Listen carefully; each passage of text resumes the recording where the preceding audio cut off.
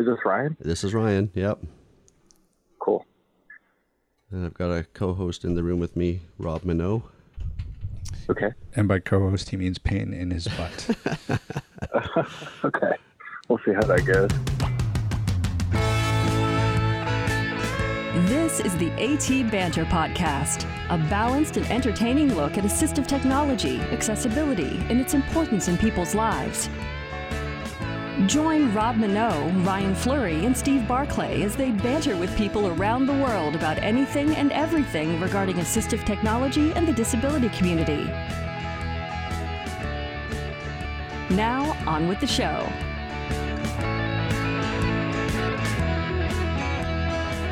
Hey, and welcome to another episode of AT Banter. Wow. Crickets. Definitely. Crickets. My name is Rob Minot, and today joined by Ryan Fleury Howdy. and nobody else. Nope. It's just us. Again. Yep. No cowbell. No AT banter. Nope. No It's just Steve. us. Yeah, I think, if we don't start getting Steve back at the show and if we don't start hearing from our audience, we're just going to pack it up. What? Yeah, be done No, with we're it. not. Yeah, we'll roll it up. No, we're not. Yeah, It's- call it a day. No. No. Hell no. Why? Doesn't matter who's listening. Everybody's We do this for listening. us. Do we? Yeah. Oh, okay. Yeah. I cannot believe it's August is almost gone. Like, where has this summer gone? Like, I feel like I'm still waiting for it to be summer. Like, we've had such weird weather here that, I mean, we've had a few hot spells here and there, but really, it's been a weird summer for us. I'm glad it's almost over. Are you? I am. Haven't you not had a good summer? No, summer's been fine. It's just Yeah, but it is our typical slow season. summer, and it is slow. So we've been able to take time away, and I don't know. I'm just looking forward to things getting going again. The weather being a little cooler, and Yeah. All right. that's me though. Until the second week of September, and then you're like, fuck, I can hardly wait till. Well, summer. we know winter's coming. Fort Nelson, BC had 30 centimeters of snow the other Yeah, I night. heard about that. That's And it's only nuts. August. That is nuts. That's not even like far north. Yeah, I thought Mackenzie was bad. Holy crap. Yeah. I couldn't imagine getting snow in August. There were people camping, and they had to get out because there was snow. Wow. Yeah. Wow. That's nuts. Hey, Ryan. Rob, What are we up to today? today we are talking with Paul Ruvolo, who is the creator of an indoor navigation app called Clue. Yeah, this is interesting. I took a look at this last night. Where did you hear about Clue? I think I heard about it from the GTT, Getting Together with Technology list. Oh, nice. Okay. Yeah, it's a really interesting idea, and it's a really interesting app that uses the augmented reality component of an iPhone to do some pretty cool indoor navigation things. So, yeah, it'll be interesting to talk to him and get the scoop on it. But before we do that, I have something else that I wanted to talk about that I thought was pretty interesting that happened last week. Did you hear that Aira has a free plan? It's not even a free plan. It's free for everybody, everywhere, all the time. You don't even need a plan. You have 5 minutes free. Every day, correct? Every day. Any time of day is my understanding as well. Yeah, this is a really interesting move on their part. Well, and I think, there was probably a bit of pressure from Be My Eyes. I guarantee that. I mean, Be My Eyes has, I think I've mentioned before, like 1.2 million volunteers who are available to help you with everyday activities, I think for as long as you need, or as long as the volunteer's available. Whereas with Aira, they've had their paid subscriptions. And, now that there's a free tier, they do stipulate that it is a limited, I think 5 minutes. So you're not going to use it to do a whole lot, but if you need something quick and dirty, Aira's now there for you. Yeah, I'm a little conflicted. I kind of don't know how to feel. I mean, I think that it's obviously a good move. I'm always happy to see services being offered for free. But I mean, I also feel like I think you're absolutely right. I think this was a move in order to compete with the free apps that are out there, like Be My Eyes. I think that the feeling, I'm sure, on Aira's part is that they want to be the single app on somebody's phone. Well, they're the ones that are, I think, really pushing public access the hardest, right? They're making their partnerships with international airports and, different companies and agencies all over the place, right? So nobody else seems to be doing that. It's true. I mean, they work their ass off. Yeah. Developing the app and to making it better and getting into spaces. I guess my fear is that, if it's a move in order to try to sort of squash out some of the free apps that are out there, it plays into this idea that, there's got to be competition, because they, at the end of the day, they are companies and they have to keep the lights on, and they are all competing in this similar space. And it's hard to compete with free. I mean, yeah, but I think you have to remember that, Aira says that their agents are vetted. They're professionally trained. They are. It's not Betty Jo sitting in her kitchen answering a Be My Eyes call saying, "Sure, Ryan, I can help you out with this, no problem." There's some trust, I think, that Aira is trying to promote with their customers as well. So, there's some value to a service that you pay for. I agree 100%. You're getting top tier help when you contact Aira, for sure. And that does give it the advantage over something like Be My Eyes that's crowdsourced. But I mean, the flip side of that is that Be My Eyes, it could very well be a very important part of somebody's life who, say, can't afford the subscription to Aira. Absolutely. And so, if this sort of results in Be My Eyes not being able to function anymore, or, it getting squashed out, I don't know. I kind of think we're worse off for that. Right. So it is a double-edged sword. I mean, I'm very happy and very hats off to Aira for doing this. I mean, certainly you're helping, you're helping people on a daily basis with little return. But at the same time, I think that this is also obviously an attempt to increase their market share, to get their app on more people's phones, in order, in the hopes that they eventually will, buy into a subscription. Yep. So, it is what it is. I absolutely understand that, especially with Aira, again, I'm sure they have high operating costs. Mm-hmm. They have to train all their operators. So they have to be competitive, and they have to do things like this in order to try to increase their services. So yeah, it's definitely interesting. I was a little surprised by it. How about you? A bunch of us in the community, I think, saw it coming. We knew something was coming. We just didn't know what it was. And it's going to be interesting to see what happens over the next 3 to 6 months, or the next CSUN next year, to see if, that gets broadened out to maybe 10 or 15 minutes. Yeah. Or if some of the prices come down. Like, we're still waiting for, Aira to actually be, I think, a full-fledged service here in Canada. Early on, there was talk of Aira and CNIB partnering, and we've heard nothing about that. I don't know what they're up to. Our telcos here, like Rogers, TELUS, and Bell, my understanding is you still need the AT&T box, which works on the Rogers network here in Canada, if you're using the Aira service here. So, Aira's been around a while now, and they do have some partnerships in Canada, like with Pearson Airport in Toronto. Yeah. So maybe we need to get them on and just find out what's happening with Canada. Yeah. Mm. Yeah, I mean, 5 minutes, I guess that's essentially one call. Depends on the task. Yeah, but I mean, and it also depends on when the clock starts. If the clock starts the second that you press that call button, by the time you get somebody, you explain the issue. Yeah, I would assume that 1, maybe 2 calls you could squeeze in.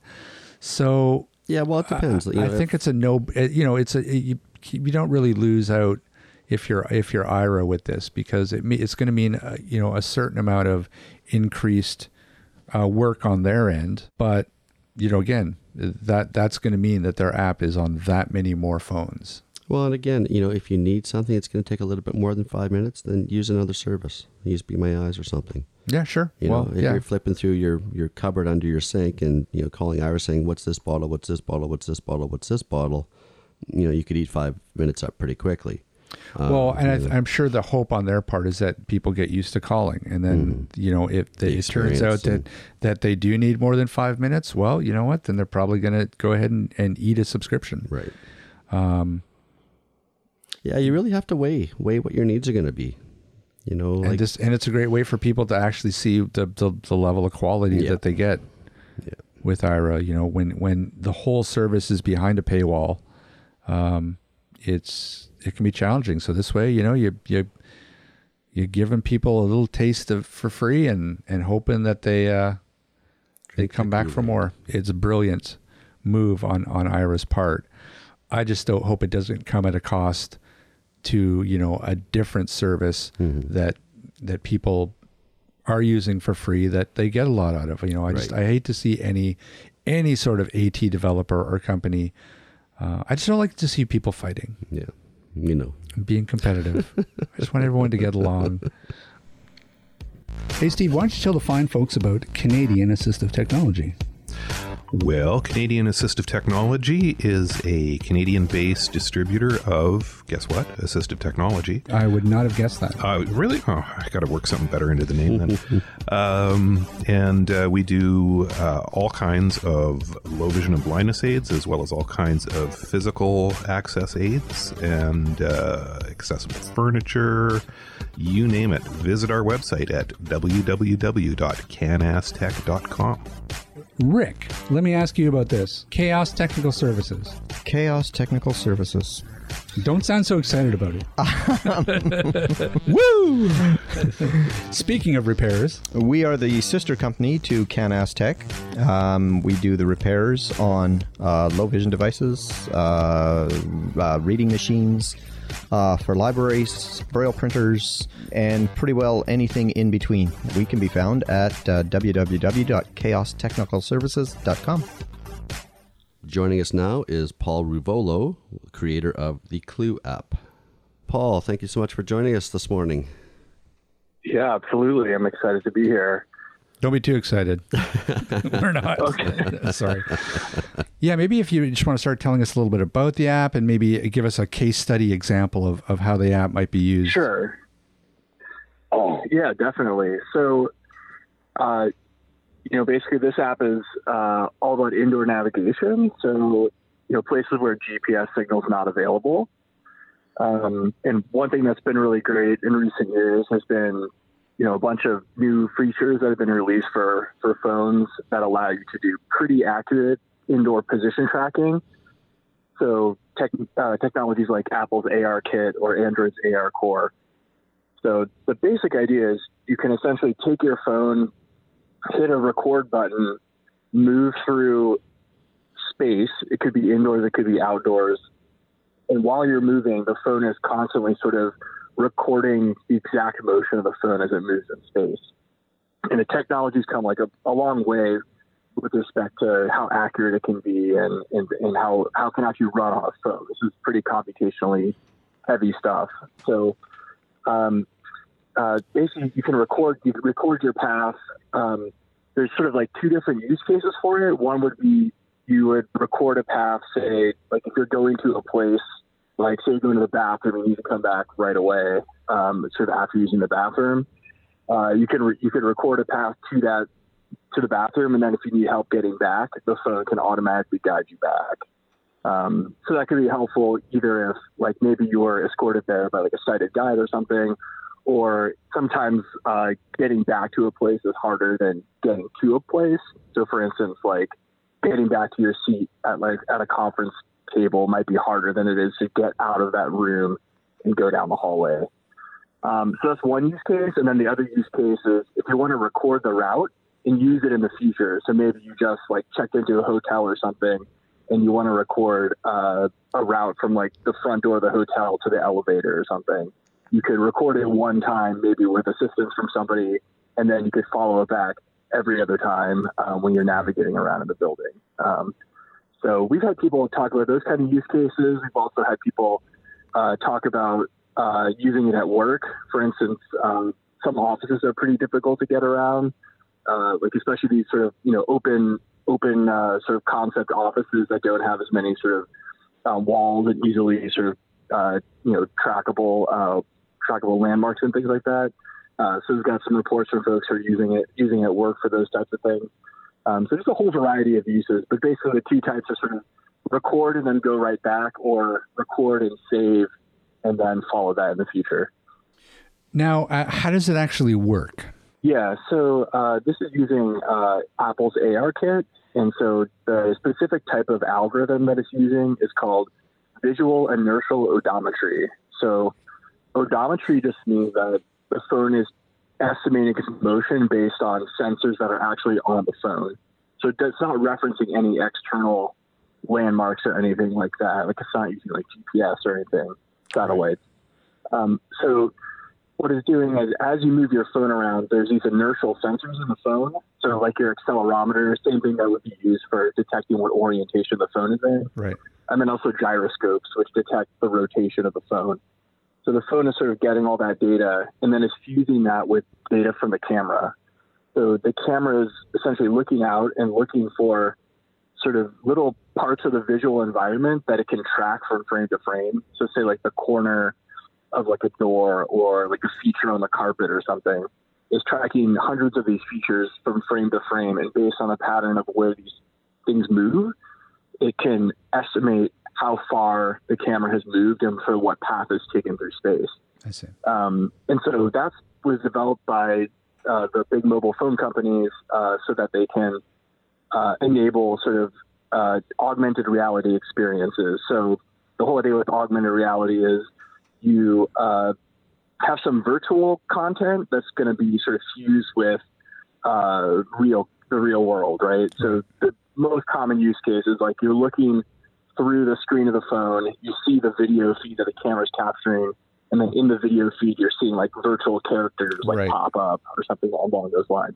So Pokemon Go is a great example of one of these things that kind of went viral, and everybody loves it. Well, I don't know about everybody. I don't actually play it. But, me neither. Our boss does like it. Yeah. But yeah, so in order to have those types of experiences, the phone needs to be able to understand how it's moving through space, so it can sort of render the virtual content from the appropriate like viewing angle and distance. And so what we're doing is sort of piggybacking on that technology, and instead of thinking about it for some mostly sort of visual augmented reality experience, we're thinking how could we use this for assistive technology. So it's sort of this idea that this is a new feature. There's lots of potential use cases for it, and we're sort of one of the first groups of folks who are starting to think about how we could actually apply this to sort of tasks right now with the current state of the technology. Right. So that's really the space I've been working in for about the last 4 or 5 years. Started working with some special purpose phones that Google had come out with a number of years ago, and now everything works on the iPhone. The potential for sort of releasing this stuff is pretty awesome. So it's been cool to be able to sort of think about how the technology can be utilized and work with the community to do something that's helpful for people. Now, because you mentioned, you're working on iOS. Are you guys looking at developing for Android? Yeah, we're definitely looking at it. I mean, I could maybe just say a little bit about like kind of my own context and like where I'm coming from, because that might be kind of helpful in understanding some of the ways we're approaching this. So I'm a college professor. I work at a small undergraduate college called Olin College of Engineering. And so I work there. I do a lot of teaching during the year. All of my research right now is really focused in this area of assistive technology with smartphones. So I work a lot over the summer to make improvements on these apps, and then kind of during the year, I can do a little bit of work, but it's often a little bit harder to make progress. So definitely doing an Android port is something we're looking at. We're just trying to find the right sort of combination of sort of resources sort of in time to put into it. Sure. So I wouldn't say it's the very top of the list, but it's definitely up high on the list. Sure. And do they have a comparable system within Android? Yes, they do. So Google was actually the first to the market with this stuff. So they had this project called Tango, which came out like 4 or 5 years ago. It was like a developers only platform, and they came out with 2 phones, consumer phones that use this thing.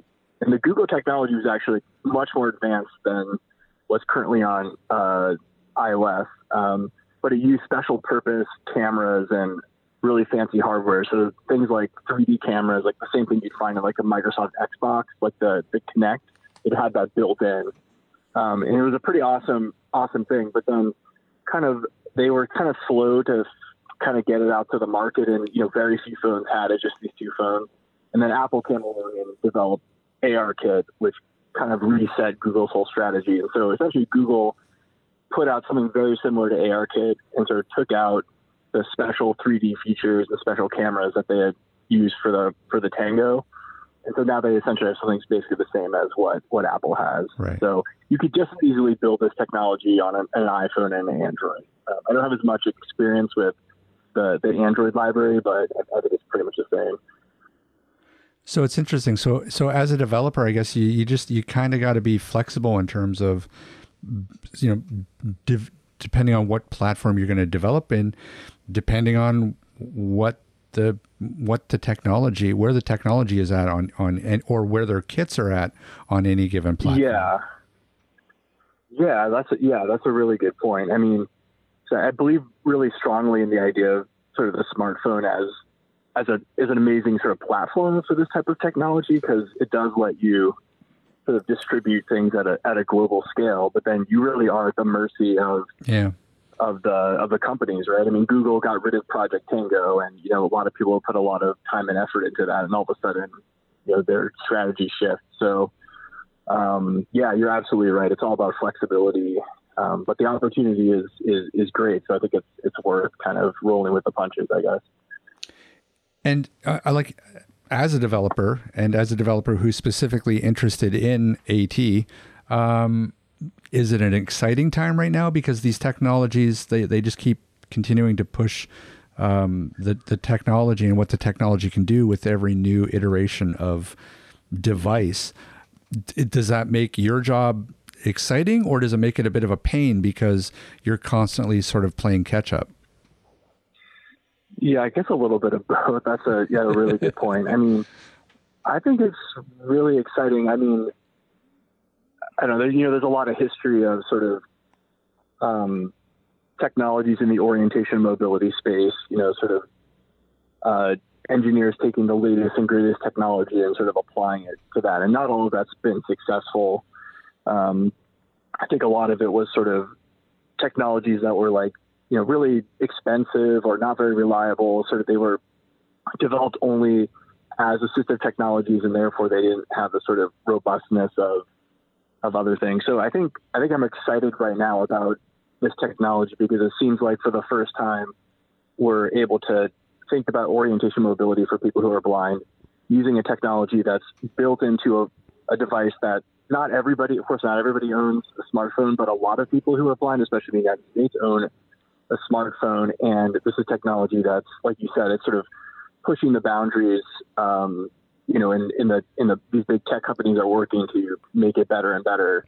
We can sort of ride that wave and think about how we can take it and apply it to whatever purposes we want. And in this case, what I'm, most excited about is assistive technology, and thinking about how myself as a researcher and a designer can sort of take that technology and work with folks in the community to make it something really cool and really useful. So that's what really drives me and gets me excited about this stuff.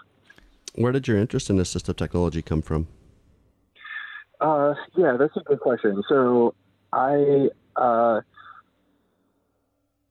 came to Olin from UC San Diego, and I did my PhD in machine learning and robotics. So I'd always been interested in sort of like computer vision and artificial intelligence and things like that.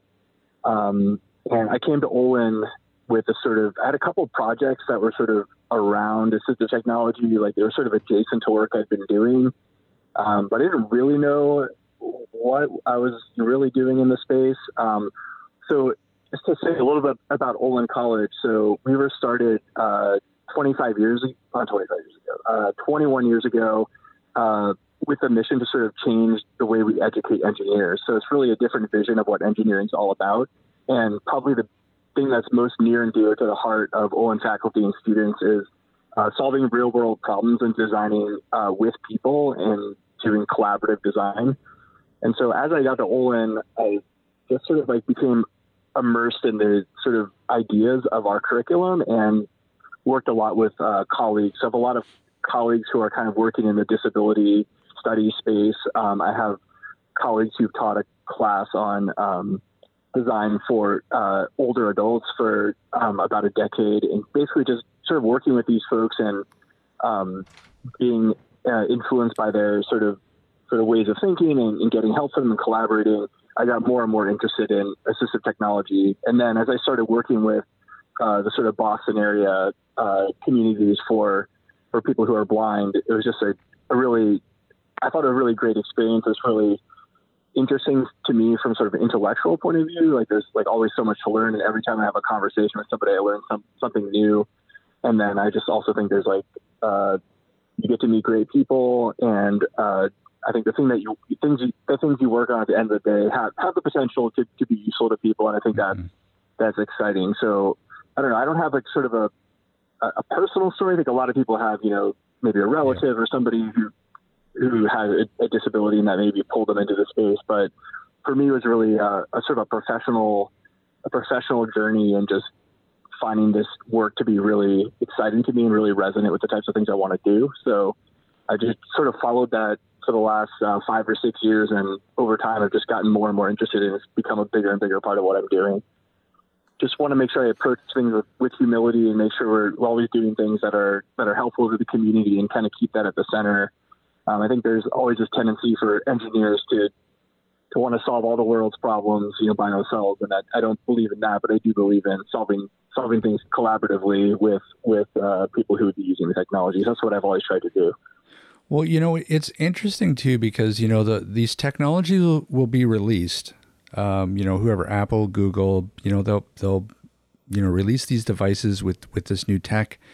And usually it's left up to a developer. It's left up to somebody to go, oh, you know what? If we leverage this technology and can make it do this, we can totally turn this into an amazing piece of assistive technology.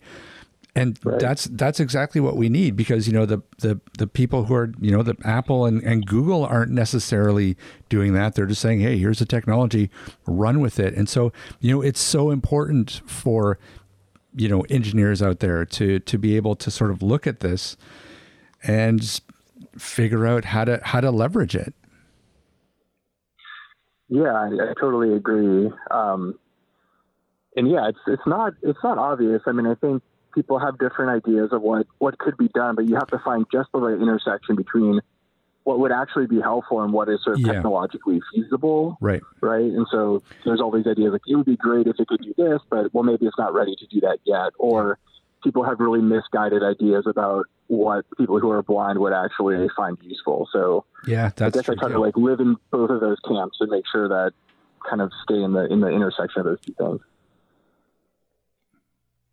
Yeah, I mean, it's not intuitive at all. I mean, somebody would take a look at something like augmented reality and go, well, this is going to be of zero use to somebody who's visually impaired. But that's not the case at all, especially when you dig down into the guts of the technology. There's a lot of applications that it could be used for. Right. And right now, mobility is such an important aspect. You're right. Everybody has these smartphones in their pockets, and if we could figure out a way to really marry a lot of different technologies together to sort of make an overarching mobility aid, Right. that would be amazing. I mean, part of the problem that I see in the field right now is that there's all these apps that are springing up that can all do different things and, leveraging different technologies. And I can imagine that as a somebody who is, I could see as somebody who's blind who wants to, say, get from their doorstep to the mall, or even more specifically, get going from their doorstep to buy a pair of jeans at Old Navy. Like, it'd be so nice if they could do that through one interface or one app, using stuff like GPS, and then using beacon technology, using the AR technology, and just having one seamless app instead of having to rely on one to get them to the bus stop, rely on another one to get them to the front door of the mall, using a different one to get them to the store, and then using having to use a different one to get them to their jeans. Do you see in the future that maybe that might happen, or is that just pie in the sky? No, I absolutely do think that could happen. I think you're right. We've gotten a lot of feedback that users want just a single app that kind of connects all these aspects together. I think a big thing eventually is going to be, a lot of the technology we're using right now is sort of, we're not making many assumptions about businesses opting into this technology. It's sort of just, we can record this route and somebody can follow it back, and you can now share routes on the app with other folks. You can send them to people, which is kind of a new feature we added about a week ago. Oh, okay.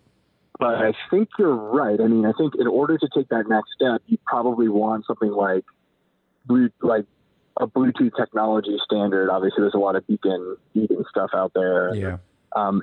With augmented reality technology, you would have these little signs that look kind of like QR codes. Those would be kind of the equivalent of a beacon. They would sort of anchor the position of the phone relative to them.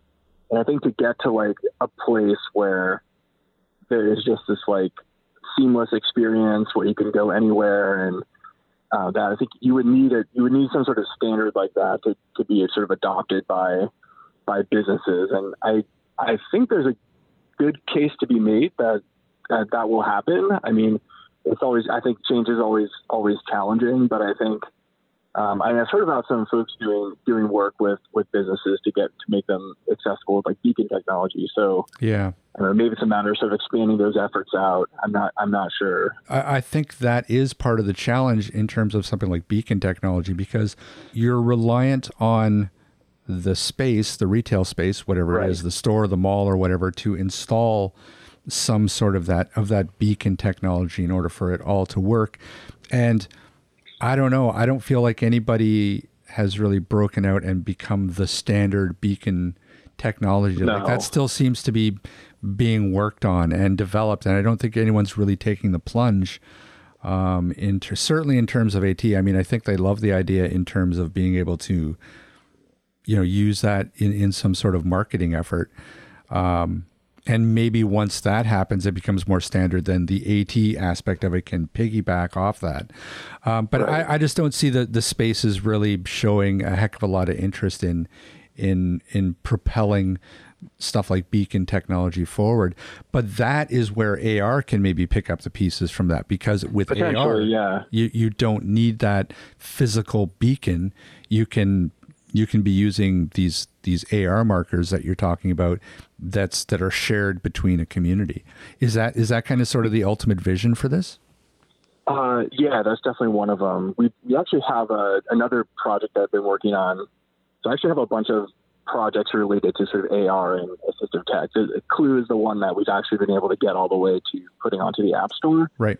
But we have another project which we call the Invisible Map Project, and essentially the goal of that, and we have sort of a proof of concept of it right now, is to provide an app where somebody can just take a standard printer, print out a few of these AR tags, put them up in a space, and then with their phone just walk around the space for, say, 15 minutes or so until you've explored the whole space, and then put in points of interest into that space.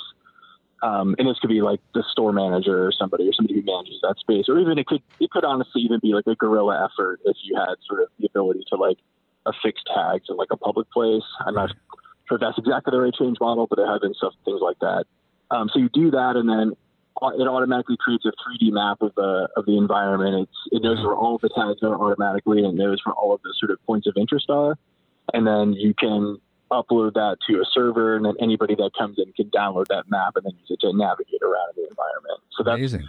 One vision that we're sort of excited about pushing forward. It sort of does require these tags to be installed. So there's sort of like, how do we think about that? But the goal is to sort of make it essentially free to whoever's managing the space. Like all you need to do is print these things out, hang them on the wall, download a free app. Within an hour, you have the whole thing done. It would actually be that easy. So that's something we're excited about. We haven't quite gotten there in terms of getting all the infrastructure together, but it's doable with current technology, with ARKit as a technology, which is kind of cool. See, in a way, that's almost the frustrating part. It's like, we have the technology in place where we could just make accessible spaces, leveraging the power of the smartphone and all these different technologies, but just everybody's sort of doing their own thing. Yep. Right? So that's fair. That's really fair.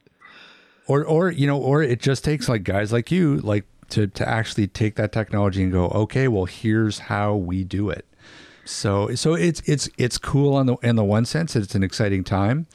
But in the other sense, it's just like, come on, guys. That's right. If we're really serious about accessibility and I think maybe like you talked about earlier is the standards. Like, are there any standards for indoor navigation, whether it's beacon technology, whether it's maps of some tactile mapping? Like there's been standards on GPS, but is there any standards for indoor navigation? I don't know. I heard about one standard coming out, but it's mostly sort of, here are the characteristics that an indoor navigation system should possess, and sort of standardizing some of those things. It doesn't necessarily tell us exactly what the right technologies to use are. So you kind of need something that's people can like get behind and kind of push forward. I mean, I guess another thing for me, I sort of came at the whole area from a very sort of technological point of view, but I guess over time I've really come to realize that there's so many layers to these issues. Like you guys said, the technology is there. So how do you sort of get people behind? What is the right change model for this to happen? Who are the right people to get in the room? And I think those are things I'm excited about, but don't always feel very sort of equipped to engage with. But it's something that I do think is a huge part of the solution. Will ultimately need to be around that. Well, and in talking to different community groups, you talk to one group of blind people, they'll have a different idea of what they want compared to the next group of blind people, or somebody in a wheelchair maybe has different opinions than the next person in the wheelchair.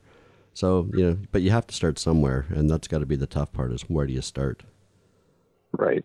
So so in a sense, Clue is an interesting place to start, just because it was sort of a way we could do something without, or there's sort of something that we could do completely on our own. Mm-hmm. And like you guys said, that's limited in a lot of ways, but at least I think if we accomplish anything, maybe it'll be just raising awareness about the potential of this type of technology. So they're saying, hey, here's like one app that's like using this technology to do this one thing.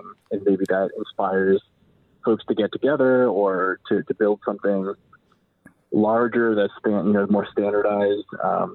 But it was sort of, that was the one sort of place you could kind of start and do something kind of just completely from the grassroots. So that was one of the reasons.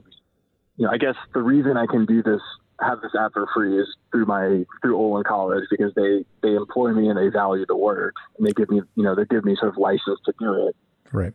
So I guess I sort of have that, but like if you didn't have that, then you have to be thinking about what's the sort of business model and all those sorts of things. So it's you're right. In a perfect world, we could just make the best thing possible. Maybe it'd be sponsored by a government or something, but Yeah.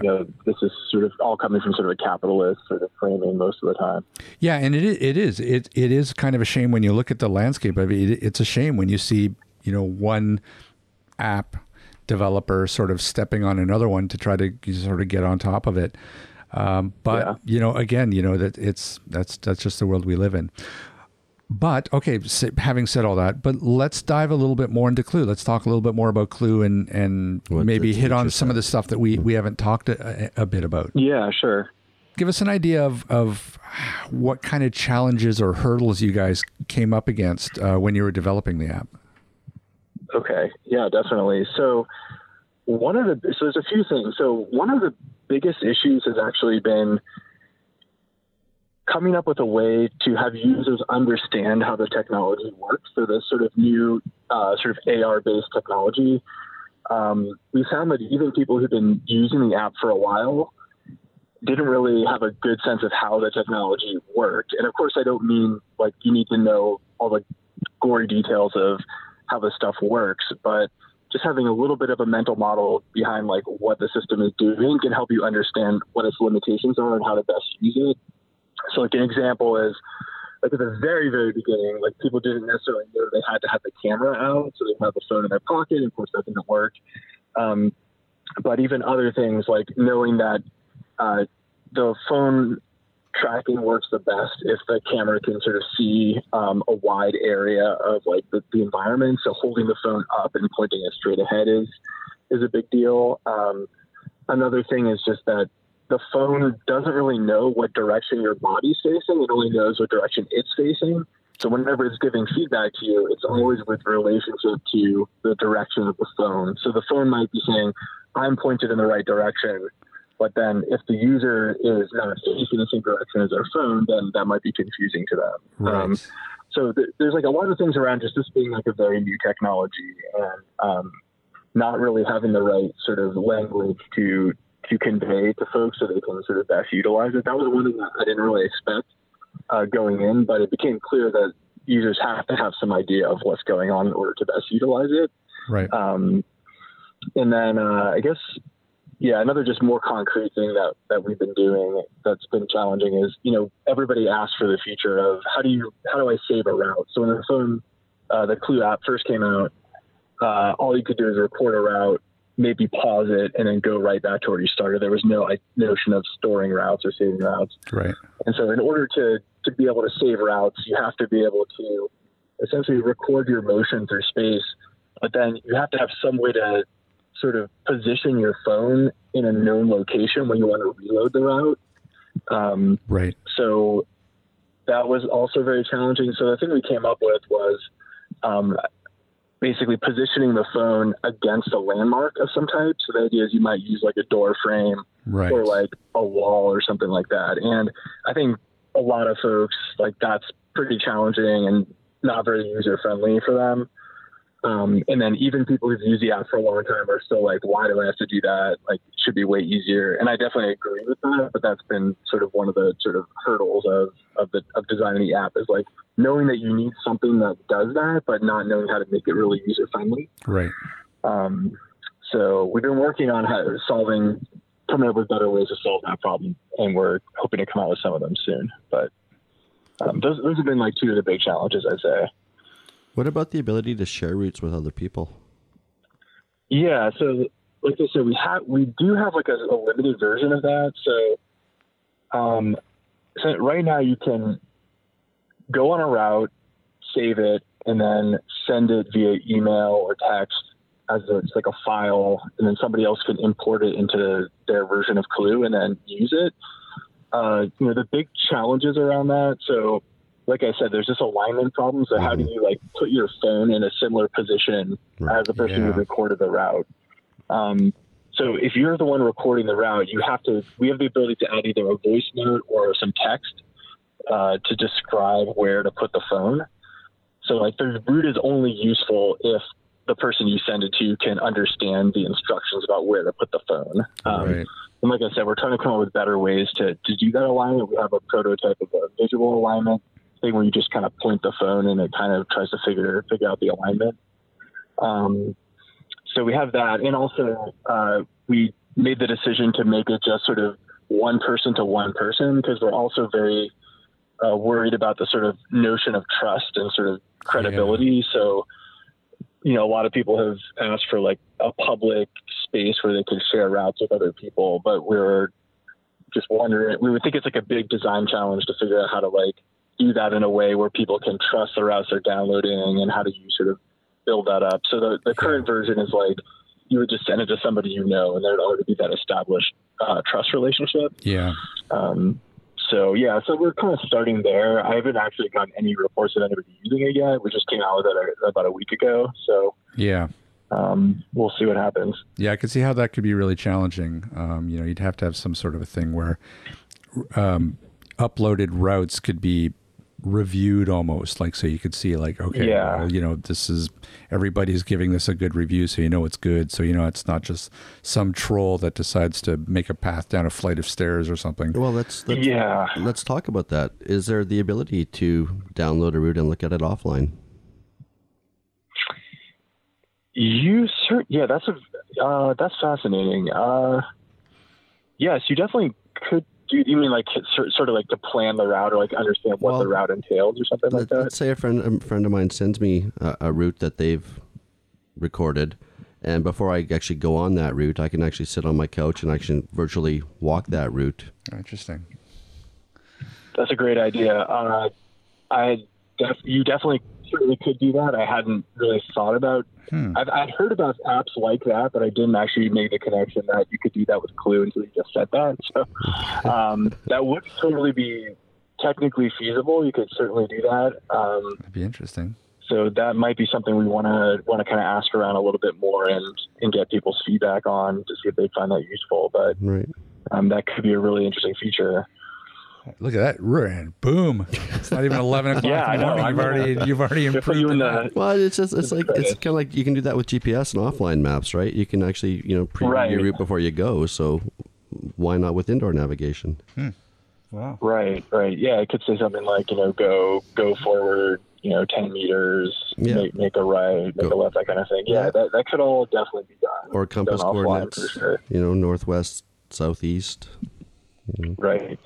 Yeah, I guess another hurdle I would say with this, it's been a little bit challenging, is just getting, like, this app has like a pretty wide, if you look at the number of people who've like downloaded the app, it's like, I mean, it's not that high. It's like we probably have like 6,000 downloads or something, right? Which, I don't know, it's like kind of small, but like at least it's getting out there. But the people are distributed all over the world. Mm-hmm. So one of the challenges we've had is just getting the right type of feedback so we can make the app better.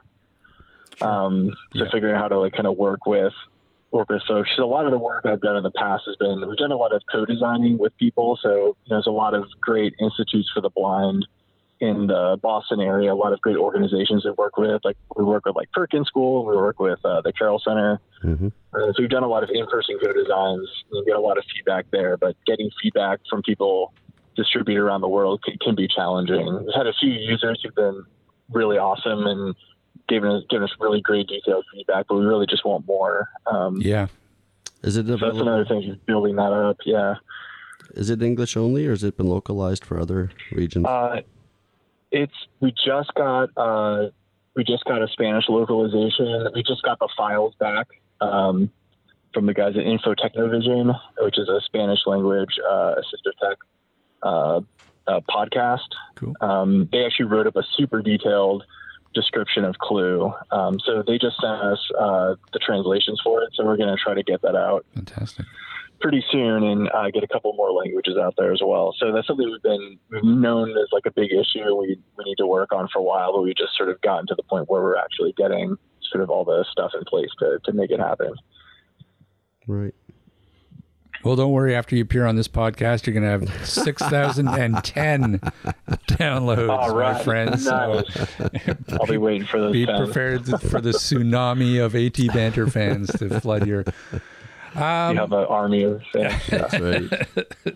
We do a lot of prototyping in my group, so we try to like take the building blocks of this technology, and we know that things that we come up with without interacting with the users and without testing them out are going to be terrible. So we try to to have a platform you can like do rapid prototyping of. So one thing we did was we're interested in the idea of like object finding and things like that. So we have the type of an app where you essentially like announce an object that you're trying to find, and you kind of sweep the phone around, and then it's essentially capturing images of your space, and then it uploads those images to the cloud, and then it's really a crowdsourcing model where it'll sort of ship those collection of photos off to volunteers, and then they localize the object by like clicking on it or like tapping on it or whatever, and then that location is sent back to the user,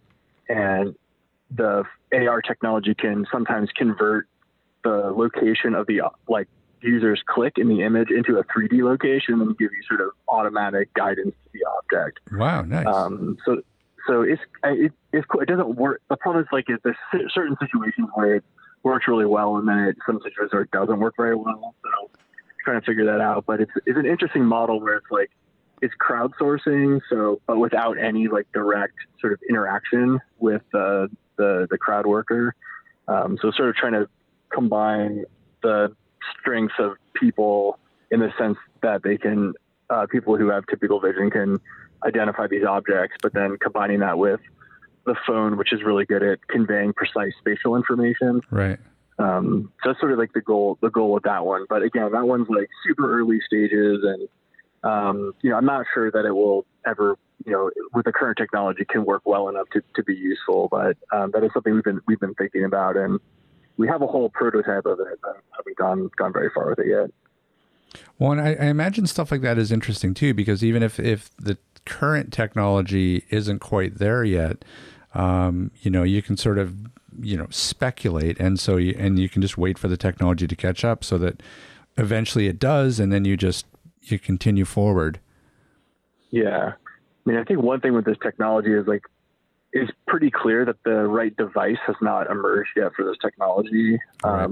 Like the smartphone is awesome, but I think you'd really want some sort of like head-mounted system. I mean, like something like that. If and when it goes mainstream and the costs become low and the technology gets reliable, I think that would be really powerful. I mean, that's one of the biggest things you get is like, it's hard to use this app while you have like a mobility cane or you're holding your like dog, like harness, that kind of thing.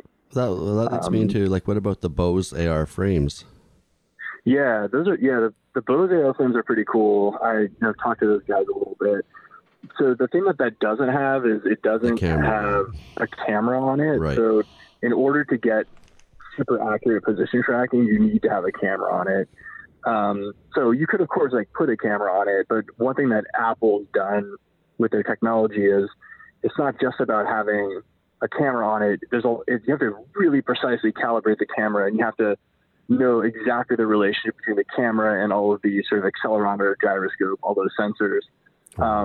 And like the amount of engineering that goes into those is just crazy high. So if somebody came along like an Apple and put a camera on like a pair of sunglasses or something and did all that work to make the position tracking work really well, that would be the perfect device for having an experience like this. Like the Bose device has some of those building blocks, but it doesn't have the necessary steps to do like accurate position tracking. Right. But maybe it's leading there, but it's just not quite there yet. All right. Next year's the year.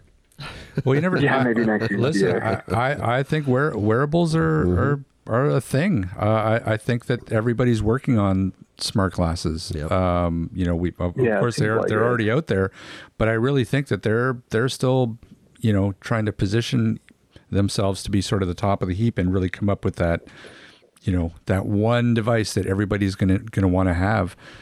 So right. I don't know. I don't see it that far away. Right. Yeah. Absolutely. So where can people find Clue and like online or in the App Store? Yeah, so you can find in the App Store, you can type it in CLEW. So that's how you spell it, not the standard spelling of Clue. So you can find on the App Store. We also have a webpage, clueapp.org. So you can go there. you can email us at clueapp@gmail.com. I'm always happy to chat over email, or if you want to have a phone call with me, I'm always happy to talk to you about the app. So yeah, just reach out, and we're here. We're ready to listen and ready to talk. Well, and you need people's input. That's the most important part. Cause we need people's input, and especially people who are excited to be part of designing and building this new technology. And this is not a simple case of, hey, test this out for us. Like, we're looking for a real substantive input on design of large features and things like that. So I'd say I would just put that out there. Is like, if you're excited about that type of thing, we'd be really excited to work with you. So please get in touch. Thanks so much for taking some time out and talking to us about it. It's really cool, and encourage everybody out there, all 10 of you, to There's more than that. to download it, give it a try, and by all means reach out and help them out. All right. Well, thank you guys so much. It's been a lot of fun. Take care, and we'll be in touch. Bye. That would be pretty exciting to be part of, like, a real testing an app at sort of its infancy stage to try to, really help it develop and grow as an app. You don't get that opportunity too much, so. Yeah, no, it's, interesting. There aren't a lot of these out there that are accessible in the first place. So, kudos to these guys. Yeah, leveraging the AR component of smartphones really isn't something that's been done a lot AT-wise, if I'm not mistaken. I mean, I can't really think of, in terms of using it as a form of navigation, I don't think it's really been done. So these guys are kind of, these guys are trailblazing. Which is, it's so important in the AT field. I mean, these are how we get to, incredibly useful apps like Aira. Well, it's good. I'm glad to hear that he's plugged into some of the groups like, Perkins, and, he's aware of Aira and Be My Eyes. And so it sounds like, he's done a little bit of homework and has asked people kind of what they'd like to see. Yeah, I really do want to live in that perfect world, though. That perfect world where everybody works together. That we just, the technology. That's frustrating. I mean, if